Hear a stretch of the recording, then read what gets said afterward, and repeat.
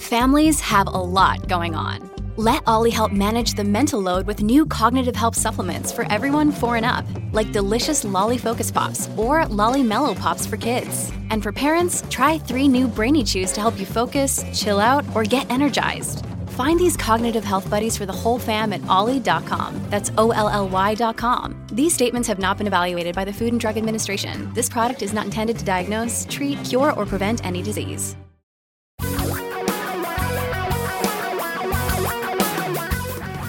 Reality radio for a really great future. We're talking real money. You are your own worst enemy. It gets proven over and over and over again. You are the common denominator in all the bad financial problems you run into. They are almost always your fault. Generally speaking, if you just do nothing, you're better off than doing something. I'm Don McDonald. There's Tom Cock. He's there. He's right there in his little Tom Cock room with his new little buffers and sound things and yeah, hanging out. And so this is Talking Real Money. Oh, doing nothing is sometimes we just try too hard or something. What is it about us? Well, I was going to do nothing because you said don't do anything. I was just going to stand here. Well, and then that works look out. Let pretty. me just click on Tom's button. We can get rid of him. Bye bye. No, it really is a problem we have. We actively manage our money. We try to predict the future, and over and over again, it has been proven that we get this wrong way more than we get it right, and yet we persist in trying to do the same old stupid things over and over and over again. But the reason, but let's talk about the reason. Okay, what's the reason? Well, okay, first of all, I always have loved the Gene Fama analogy between investments and hand soap. The more you handle them, I don't know that I've heard this one. Yeah, the more you handle them, the less you end up with. Oh, soap. Sure. Soap, yeah. Got it. It turns out there's less and less as you use it, right? Soap. And with stocks, it turns out as you trade them, as you do this and this and this, you end up with less. There's less money for you. Exactly. And yet people want to believe that they can find, somebody or something that will make them more. And then when it hits that point as it has now and I don't know who to believe because nobody knows the actual number between how much money's invested, sort of passively, rules-based, academic, whatever, versus an active management strategy. The estimates are between 1/4 to 1/3 of all investments. Nobody knows that for sure. And it depends on how you define it because we've gotten into that. But we do know that and we've talked about this ad nauseum, and you've got another statistic to share with us, that people it's just a fascinating that study. are trying to do this end up with less. But here's the thing. Then the argument becomes, well, wait a minute. What if we're all passive index investors? What's going to happen to the world? It won't work anymore. Yeah, well, the good news on that front is that we will never all be passive investors because of the way we're wired. We can't do it. We just can't. Think about all of our listeners who go, I've been listening to you, Don, for 38 years, and, I follow your advice, and, I've got a portfolio of 13 stocks, and I do some sector rotation. And I leverage up. We just talked to a guy who leverages up on his stuff. But I'm following all your advice. Well, which part? Yeah. So what a lot of people say, the default is you're going to index, and this has been the default for years, buy the S&P 500. Just buy the S&P 500. Then rebalance, or you let the S&P 500 rebalance for you. They do that. The funds do it for you. Well, a CFA, a chartered financial analyst who works for Morningstar by the name of Jeffrey, I don't know how to pronounce his last name, but I think it's Tack, but it starts with a P, P-T-A-K, decided to conduct a little experiment. This is a fascinating experiment. As opposed to just buying an S&P 500 fund, he went back. Of course, this is back tested. He went back in time. Ultimately, he went back 30 years. and he compiled the Standard & Poor's 500 holdings. But let's start with just the 10 years he did back in March of 2013. Then he calculated the monthly returns of all the stocks, the dividends and the like. And if a stock left the S&P 500, they got bought out by another company, he just put that in his account as cash. He didn't reinvest it back in the S&P 500. It just sat as cash. Just sat as cash. Okay. So basically, he bought the S&P 500 and did absolutely nothing. Other than reconstitute the index when it needed to be. But basically just took the cash out. No. So he did nothing. He didn't even reconstitute the index. He just took his cash. And he held it over 10 years. He calculated this over 10 years. From 2013 to 2023. This portfolio generated a 12.2% average annual return. Sound pretty good. 12.2. The S&P 500? How much? 12.2. Oh, there you go. Well, there's a shocker. Okay. Then he decided to check it out over 20 years. Let's see how we did over 20 years. So from 2003, the S&P 500 portfolio returned $22,678. Started with how much? On a $10,000 investment. 10 to 22. Got it. 10 to 22. The do nothing portfolio. 10 to 22. 30 years. 30 years is even better. $10,000 over 30 years from 1993 to 2003. Now that is a retirement investment horizon. Yeah, pretty much. Pretty much. Unless you get the real lucky. The S&P 500. Yeah. Because in there we had some bad markets. Sure. The S&P 500 only doubled over that period. Okay. Over 30 years. Whereas the do absolutely nothing portfolio went to 24,550 versus 22,670 for the S&P 500. Wait. So doing absolutely nothing made you more. So even the moral of the story is the less you do, the more you have. The less you do, it appears, the more you end up with. It's the opposite of like a fitness training program or something. But here's the thing: more like eating. The less you do, the more you got. I don't believe there's a human being on the planet who invests, who could actually do something like this. Just don't believe it. I don't believe they exist. We want to believe that there's magic out there. And I guarantee you, if you looked at the returns of these portfolios over 30 years and compared that to an actively managed equity portfolio of blue chip stocks, this is tons of research have been done into this, that your return would be somewhere around 50 or 60% of that.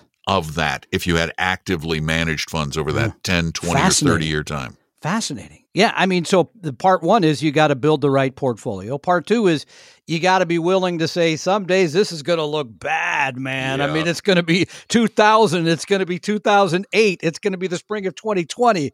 You're going to think the world's coming to an end. I got to get my money out, but you've got to stand up and do nothing.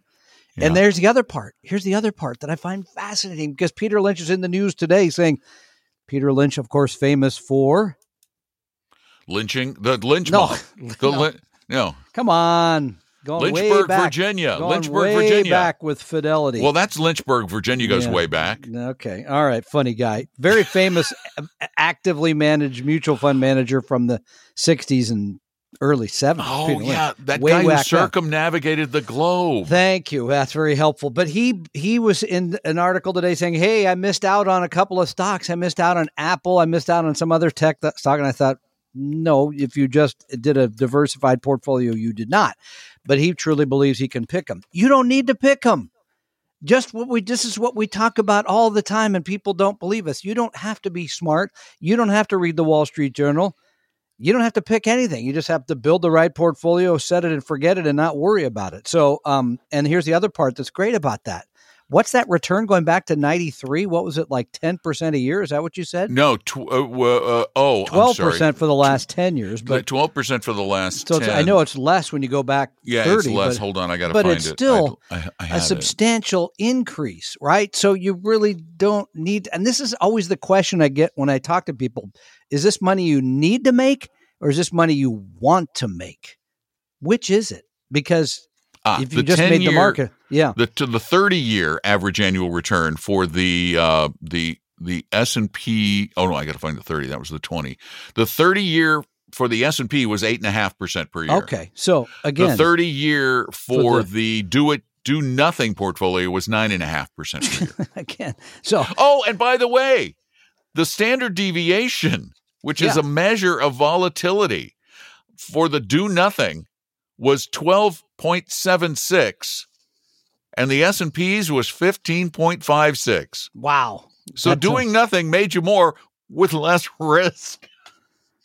So more you need to know about just not doing a doggone thing. I think it's now let me add a little other thing that we do know, though. You see, that's just the S&P 500.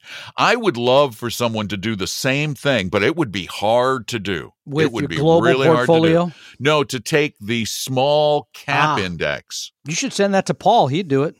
Take the small cap index, throw that in, and go back that same 26 period, and see 30 how, years. Because we know over 100 years that the small cap stocks in the U.S. have more than trebled? I think it's more something like that. You end up with 20 versus it's something. It's like triple the amount of the blue chip, large cap stocks. So, this is one of the things we say. We want you to kind of do nothing, but if you want to have the potential to make more, you don't try to time. What you try to do is tilt your asset allocation to those assets that have in the past, just like this. All we know is the past tended to do better. Yeah, exactly. Well, and thank you. I'm my case. I'm going to do nothing the rest of the day. I'm headed home. I'm going to get my book. The lesson is do nothing. The do nothing managers. I have to make a podcast, so I'm. You're a busy man. I'm stuck doing something. All right, got time for a couple of quick questions here. I know you got a little something to throw in at the end of the show. I always have time for questions. You want to stay tuned and listen for that because that's really you got to fun. stay tuned for the end of the podcast. Wow, this is great. Good. This is something that came from last week tonight. If you don't watch it, which is you'll amusing program. This comes from Todd in Upland, California. He says, I'd like to know what online money management programs such as Mint or NerdWallet you suggest, and do you think they are safe to use? I used Mint. I don't think I ever used NerdWallet. I used Mint, and it was very helpful. Track spending. It warned me about things. But here's the thing. Right now, at Bank of America, I can do basically the same thing. Yeah. Have the that nice program. thing about Mint, though, is it took into account my credit cards and things, and I use credit cards. Which is basically what I use, to get all the free stuff. Yeah, so you can go to wherever you're going this summer, where your crazy adventure to the north. As a matter of fact, my summer vacation, all of the hotels on my summer vacation, and that's 8 nights in hotels. I'm also going to have a cruise, which is with real money. But all of my nights of vacation are on my Marriott points. Wow, that's great. All of them. So, I think these programs are good. I think they're helpful. Again, I like using the credit card every month because it could give you all the categories of where you're spending, and then you can pay it off every month without having any interest. I think it's a good way to go. And as Don said, you can find the ones that'll give you the points or the money. But do I think they're safe? Absolutely. I think they're good. Yeah. I think they're good service. They're not going to steal your money. No, there's too much to be lost by very large reputable firms like this. One more quick question. This comes from Peter. Boy, you get a lot of questions. And by the way, if you send a question you haven't heard from us, I'm going to try this week to go back and send at least a response to everybody. I have about 45 or 50 that we haven't responded. I'm going to send a note to everybody so everybody knows we appreciate it. And we do. You can send in your questions anytime. This comes from Peter in Belchertown, Massachusetts. Not familiar with it. But he writes, what do you think about KPP Financial and their podcast? 50 million people downloaded it so far. 50 million people. That is a lot of people. How many people have listened to our little podcast? They say that on their website. They say they make downloads. That claim. Yeah. I looked back at our numbers and approximately, I don't have the numbers from our first podcast service, but we're probably around 6 million downloads, and our podcast ranks regularly in the top 100. Theirs does too. And they've been around a little bit longer, I think, or at least they have more podcasts online than we do.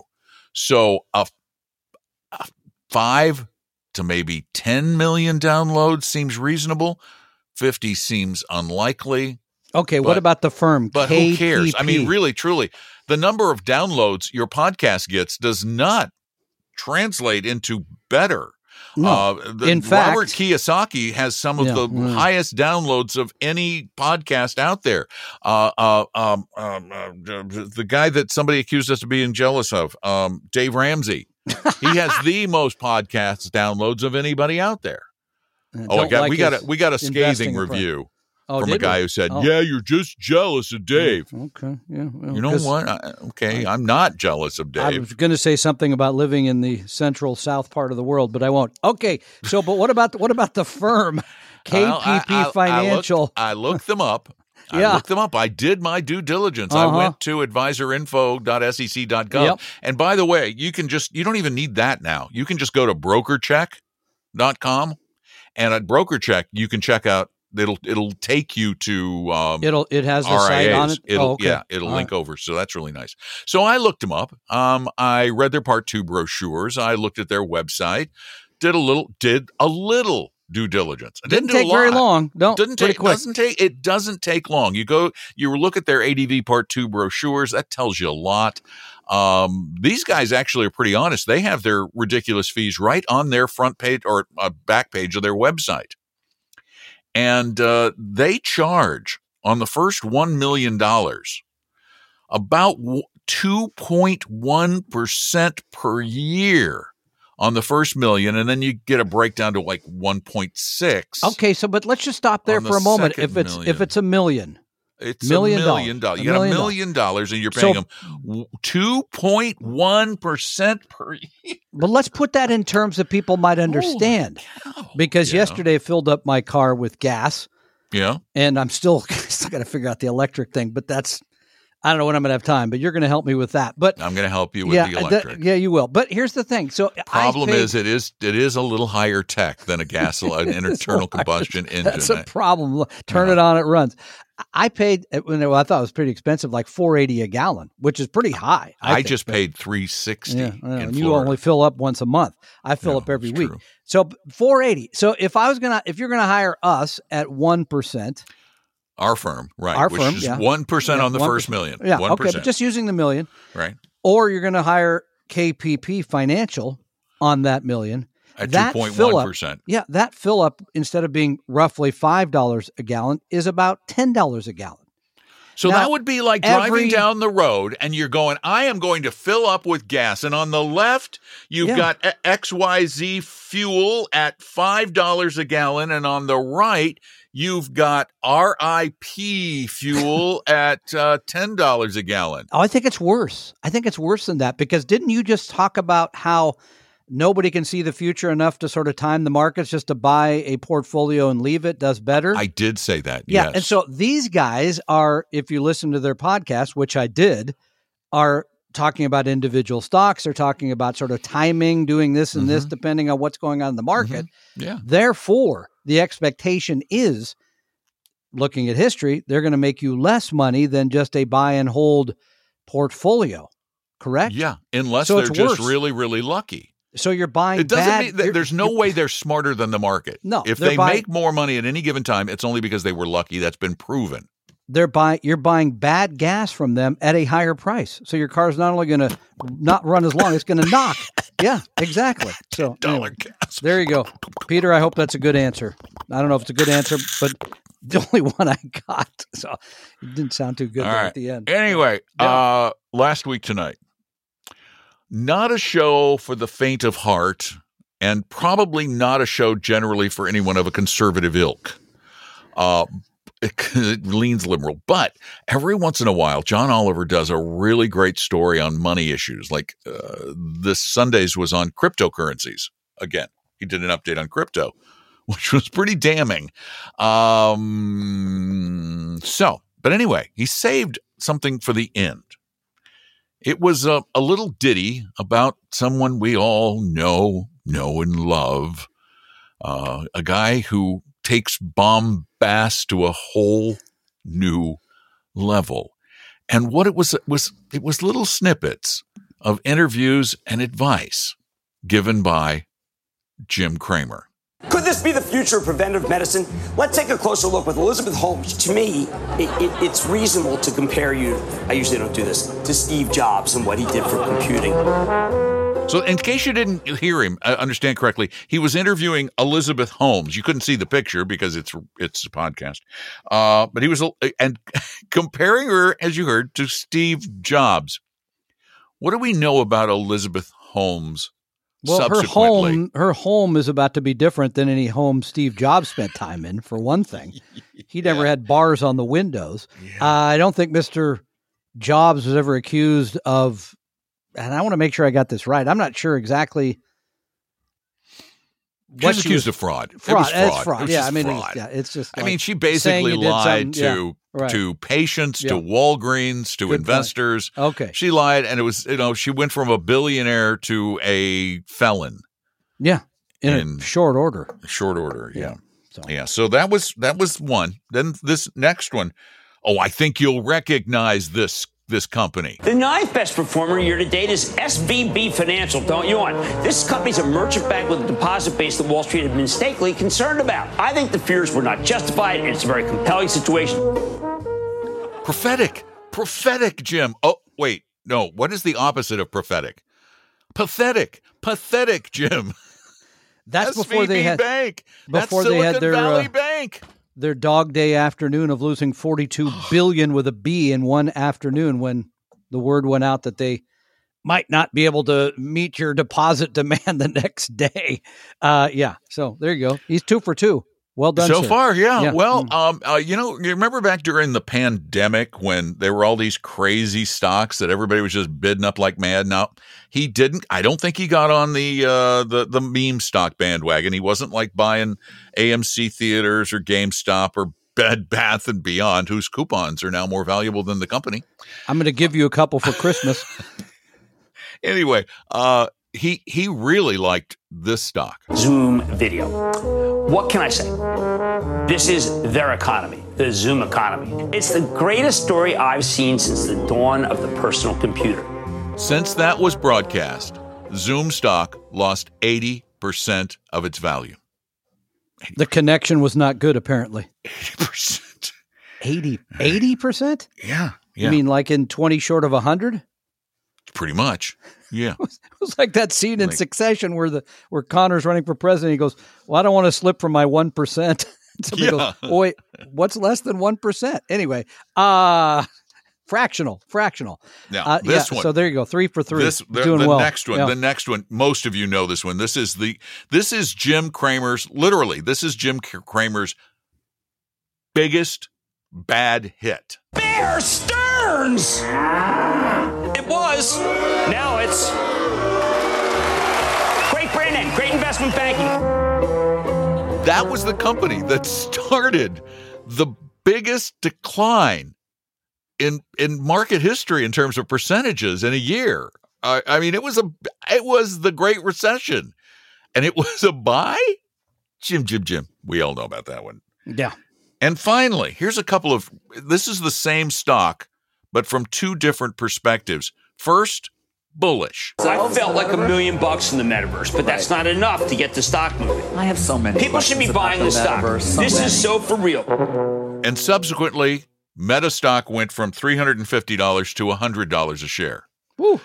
And then came the mea culpa. Okay, let me say this about this. I made a mistake here. I was wrong. I trusted this management team.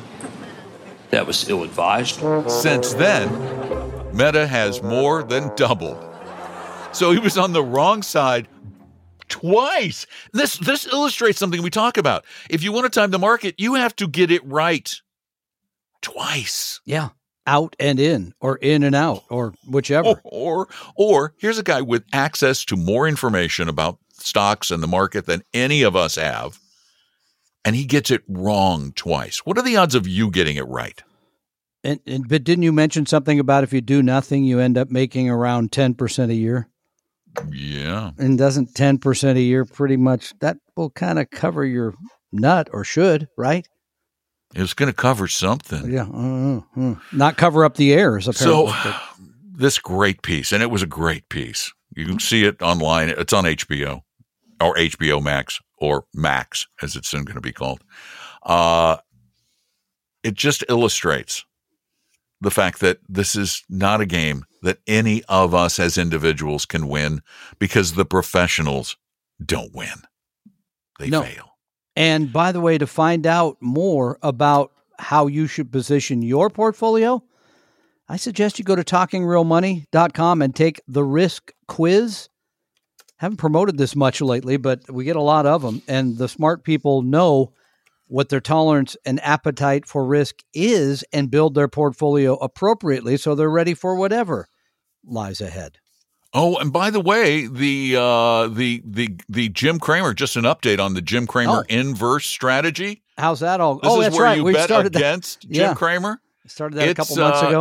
It's up 8.2% year to date. It was up 8.2% year to date in 2022.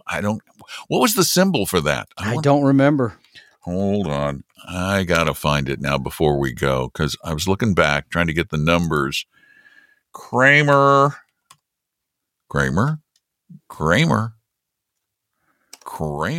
Inverse Cramer. Here it is. Oh, it's S-Jim. Short That's Jim. It. Short Jim. There's Short Jim and Long Jim. Yep. How could I forget that? It's like a snack food. Let's see. Short Jim has it's gone from 10,000 when it came out earlier this year to 10,500, and that means LGIM must be down. Pretty much have to be, right? Have to be. LGIM has to be down comparably. Let's see what we see. LGIM is let's see. LGIM. Yeah, LGIM is where's the LGIM number? Yeah, LGIM is down. Okay. Oh man. And that's the thing. Kramer's long-term track record is pretty terrible. It really has been. But it's exciting. To it? It's fun. It's amusing. Yeah. It's good stuff. Yeah. Sell. No. Oh, wait. No. Don't do anything. Don't do anything. The don't do nothing crowd says, thanks, Jim. It was fun. A lot of laughs, but not so much on the advice. And we are going to move forward from here, doing nothing and yet talking real money. We hope you realize that the information provided on Talking Real Money is for informational, educational, and hopefully enjoyable purposes only. Providing personalized financial planning or investing advice takes time, so please consult with a really good fee-only fiduciary investment, tax, or legal advisor. We know a good one. Investing must always involve risk. In other words, you can and probably will lose money at times. Also, as much as you want it, no one can accurately and consistently predict the future, so past performance doesn't tell you a darn thing about what the future will bring. Unlike many other programs that say something similar, Talking Real Money is not trying to get you to buy or sell any financial products or securities. Instead, the program is provided as a public service by Apella Capital, a fee-only registered investment advisor. Thanks for listening, and please visit TalkingRealMoney.com for more information and disclosures. And to keep the lawyers happy.